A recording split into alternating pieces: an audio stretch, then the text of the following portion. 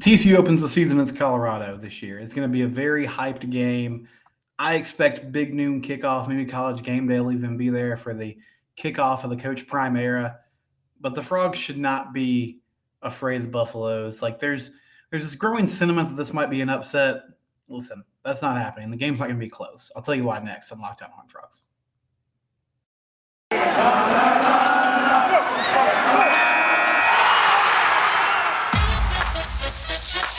You are Locked On Horned Frogs, your daily podcast on the TCU Horned Frogs, part of the Locked On Podcast Network, your team every day.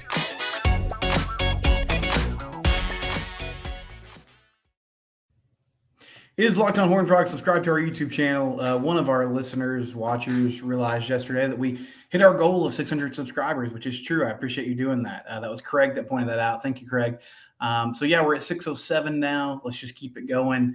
Excited that you guys are enjoying the content on YouTube, or if you're enjoying it in its audio form, you can always subscribe via any audio platform that you listen to. We're now on the SiriusXM app as well. If you have that and would like to check it out on SiriusXM, you can listen to Locked On Horned Frogs there as well. So TCU opens the season against Colorado this year. And they did this last year in Boulder, won that game 38-13, dominated the second half, really dominated physically on the ground, did not play super well in the first half. That was a 7-6 ball game at halftime, and TCU's only touchdown came via a Darius Davis punt return. And so I've been kind of watching the narrative around this. And Colorado is doing something really interesting. I mean, everybody kind of does this now when they bring in a new coach. They do an overhaul of transfers. But Deion Sanders, at the moment, and this changes constantly, so it might be different by the time I record, but according to The Athletic, he has 42 transfers coming in, 21 that came in and went through spring practice, and then I believe 21 more who are verbally committed to come play for Boulder, to come play for Coach Prime in Boulder. And Deion Sanders has been very vocal. You know, he had that famous video where he told the guys that were there, he was like, listen, I'm bringing luggage, and it's Louis. Go ahead and hit the portal. And he basically cut a lot of players in the offseason. And that in itself is not necessarily unprecedented. Like we see coaches now do huge roster overhauls in the offseason. Lincoln Riley did this at USC, but Deion's taking it to another level. And I think the combination of a relatively close game in the first half last year when Colorado was one of the worst teams in Power 5 football, combined with all the hype of Deion Sanders coming in as the head coach, a lot of talent that's coming to Colorado now, and what's going to be a much more talented team when TCU and Colorado face off. There's a belief, not really in the betting market. I'll share some of the betting lines a little bit later, but I've just kind of seen this online. There's a belief that this game might be close, or from Colorado fans, really the only people I've seen say this, that the Buffaloes might win, which is absurd and ridiculous. TCU is coming off a national championship appearance season, right? Like went 12-0 in the regular season. Unfortunately, lost that Big 12 championship game to Kansas State. Yes, they have a lot of overhaul. They lost Max Duggan. They lost Quentin Johnson, Kendra Miller. They had 8 players drafted. We know the drill. However, this season opener is not going to be close. TCU is going to win this game by a big margin. Colorado, I think, is going to be good eventually. I think this experiment's going to work. Deion brings in talent, and talent is not everything, but it is a huge factor in college football. As much as we love to just think that it's like the movie Rudy and anybody can be anything, and if you just work really hard, you can beat anyone.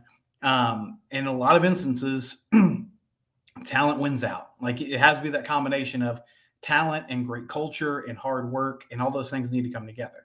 And so I don't doubt that Deion is going to bring in some great players. He already has. However, this is a massive roster overhaul. And TCU is getting Colorado in the very first game of the season. And there's a lot of guys that, even though they're super talented, Travis Hunter was the number 1 player in the country coming out of high school. Deion got him to go to Jackson State. And he will be on the other side in this game when TCU plays Colorado as a corner, possibly a wide receiver. He plays both ways. Shadur Sanders, very talented quarterback. But it's going to be his first time playing like real Power 5 football. They've completely overhauled this offense and defensive line. They have a brand new receiving core. And yes, Colorado is going to be better. They're going to be much more athletic. But TCU is not going to be intimidated. They played the best of the best last year. And aside from just an awful game in the national title against Georgia, they took everybody's best shot and they won those games. I mean, like they have brought in some really talented wide receivers. We might see Travis Hunter on offense, right? Like we might see him catching passes.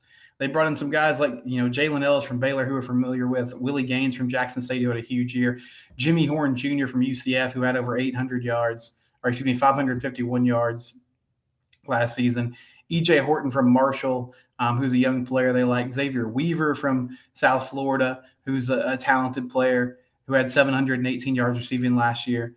But, I mean, do you think guys like Avery Helm, who started at corner in the SEC and played there all season last year, and Josh Newton on the other side, who started in the Big 12 and played a lot of great wide receivers, are going to be intimidated by that athleticism talent? No. Do you think in the trenches, guys like Dominic Williams and Timon Mitchell, who's played at Georgia, is now at TCU, and Caleb Fox, who played at a high level all year last year and played high-level talent in the trenches all year long, are going to be intimidated by the three-star players that they brought in? Like, Colorado's overhauling this offense and defensive line. They're doing it on the offensive line with a lot of Kent State transfers, which, I mean, they're good players. Sean Lewis, the Kent State head coach, is coming over to be their offensive coordinator.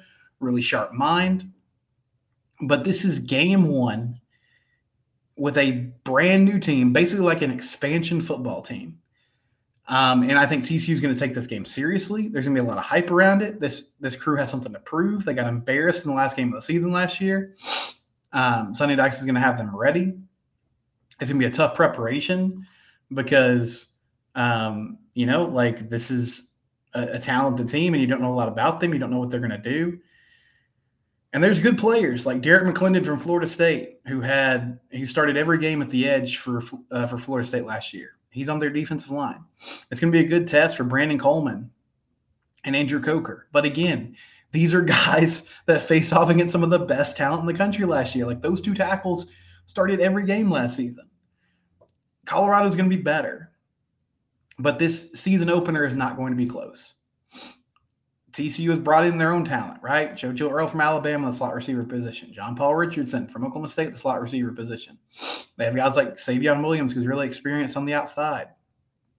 I mentioned the players in the secondary. They're going to be ready for this game. They'll be prepared, and they're going to win. Our friends at FanDuel have the line at 23.5, which is high. And I saw most, these lines opened for the most part. TCU was 18-point favorites. So essentially like a 3-touchdown favorite. And it's actually moved more towards TCU with all this transferring in and out. Because Colorado at the moment doesn't have a lot of scholarship players. Now that's going to change because they'll get these guys verbally committed, signed, and they'll be okay. Like from a scholarship standpoint, they'll be fine. But this is a brand new coaching staff, brand new team.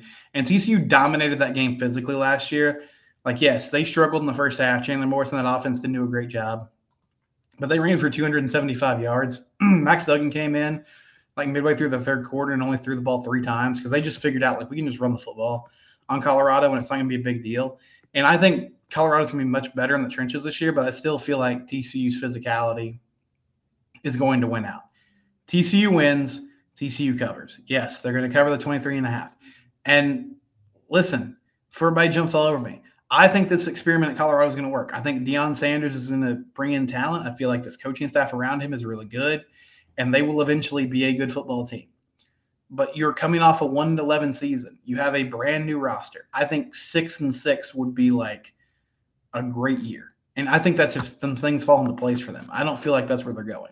I think we're looking at more like 3 or 4 wins for the Buffaloes, even with all this talent they brought in. Because it's just hard to flip a roster like this. We've never seen anybody do it. But TCU's winning this game, and they're winning it handedly. Thanks to our friends at FanDuel who gave us that line. And I wanted to talk about FanDuel before we move on here. FanDuel's where the game starts. They're the official betting partner of the NBA. Don't know if you watched Warriors-Lakers last night, but Lakers go up 3-1 in that series. We got Celtics and Sixers tonight in a series that's tied at 2. And with these NBA playoff games, you can bet money line, you can make prop bets, do parlays, whatever it is you want to get involved in. You can do that at FanDuel. They have an app that's safe, secure, and easy to use. You can also go to fanduel.com/lockedon.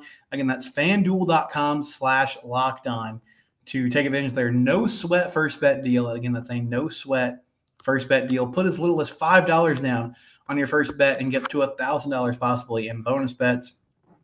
FanDuel, again, it's where the game starts. Okay, back here on Locked On Horned Frogs, I wanted to share some of your comments from yesterday's episode. I talked about TCU's offense and could it possibly be better in 2024. Garrett Riley moves on. Kendall Browse coming in as play caller. A lot of changeover in personnel. Chandler Morris at quarterback. Obviously, Quentin Johnston's gone. Kendra Miller's gone. We talked about this in the last segment. Amari DiMercado also will be out, which I think is probably a bigger deal than sometimes we want to make it to be because he was such a good backup running back. But some of you commented on YouTube and had some thoughts. Justin McGuffey said last year the athletic talent of Duggan, Miller, and Johnston bailed out the play calling with big plays over 25-plus yards. If Morris can sustain drives and dominate the time of possession, it will score less points, but be much better. Yeah, I agree with some of that.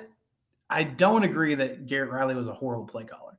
I think he wasn't always a great situational play caller, but I feel like the way he scripted games and the way he went about calling games was good and smart.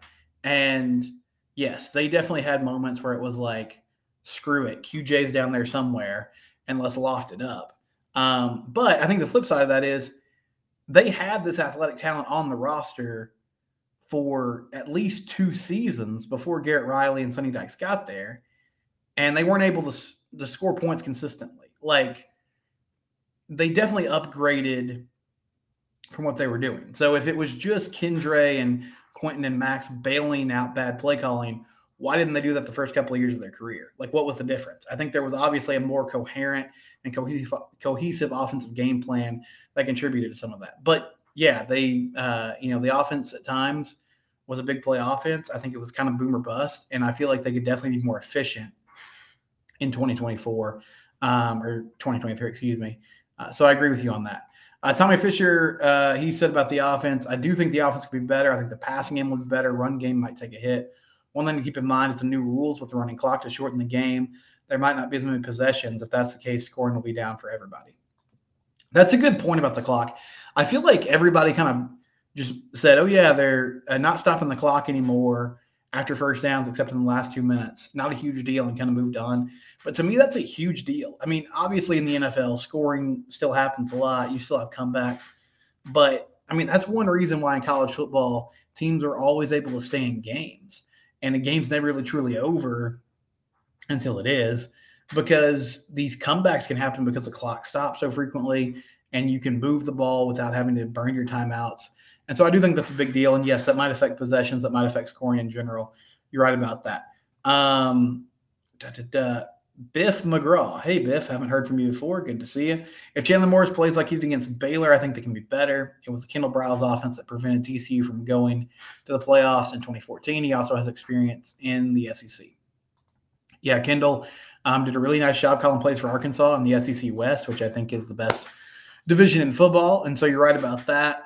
And I could see this offense being better, maybe even being, not more explosive, but more efficient, as we've talked about. And yeah, that those Baylor teams in 2014, 2015 were really, really good, and they could score with anybody. So it'll be interesting to see kind of how he's evolved since then. CJ said, I love Chandler and all the pass catching weapons, He's most worried about the running back room.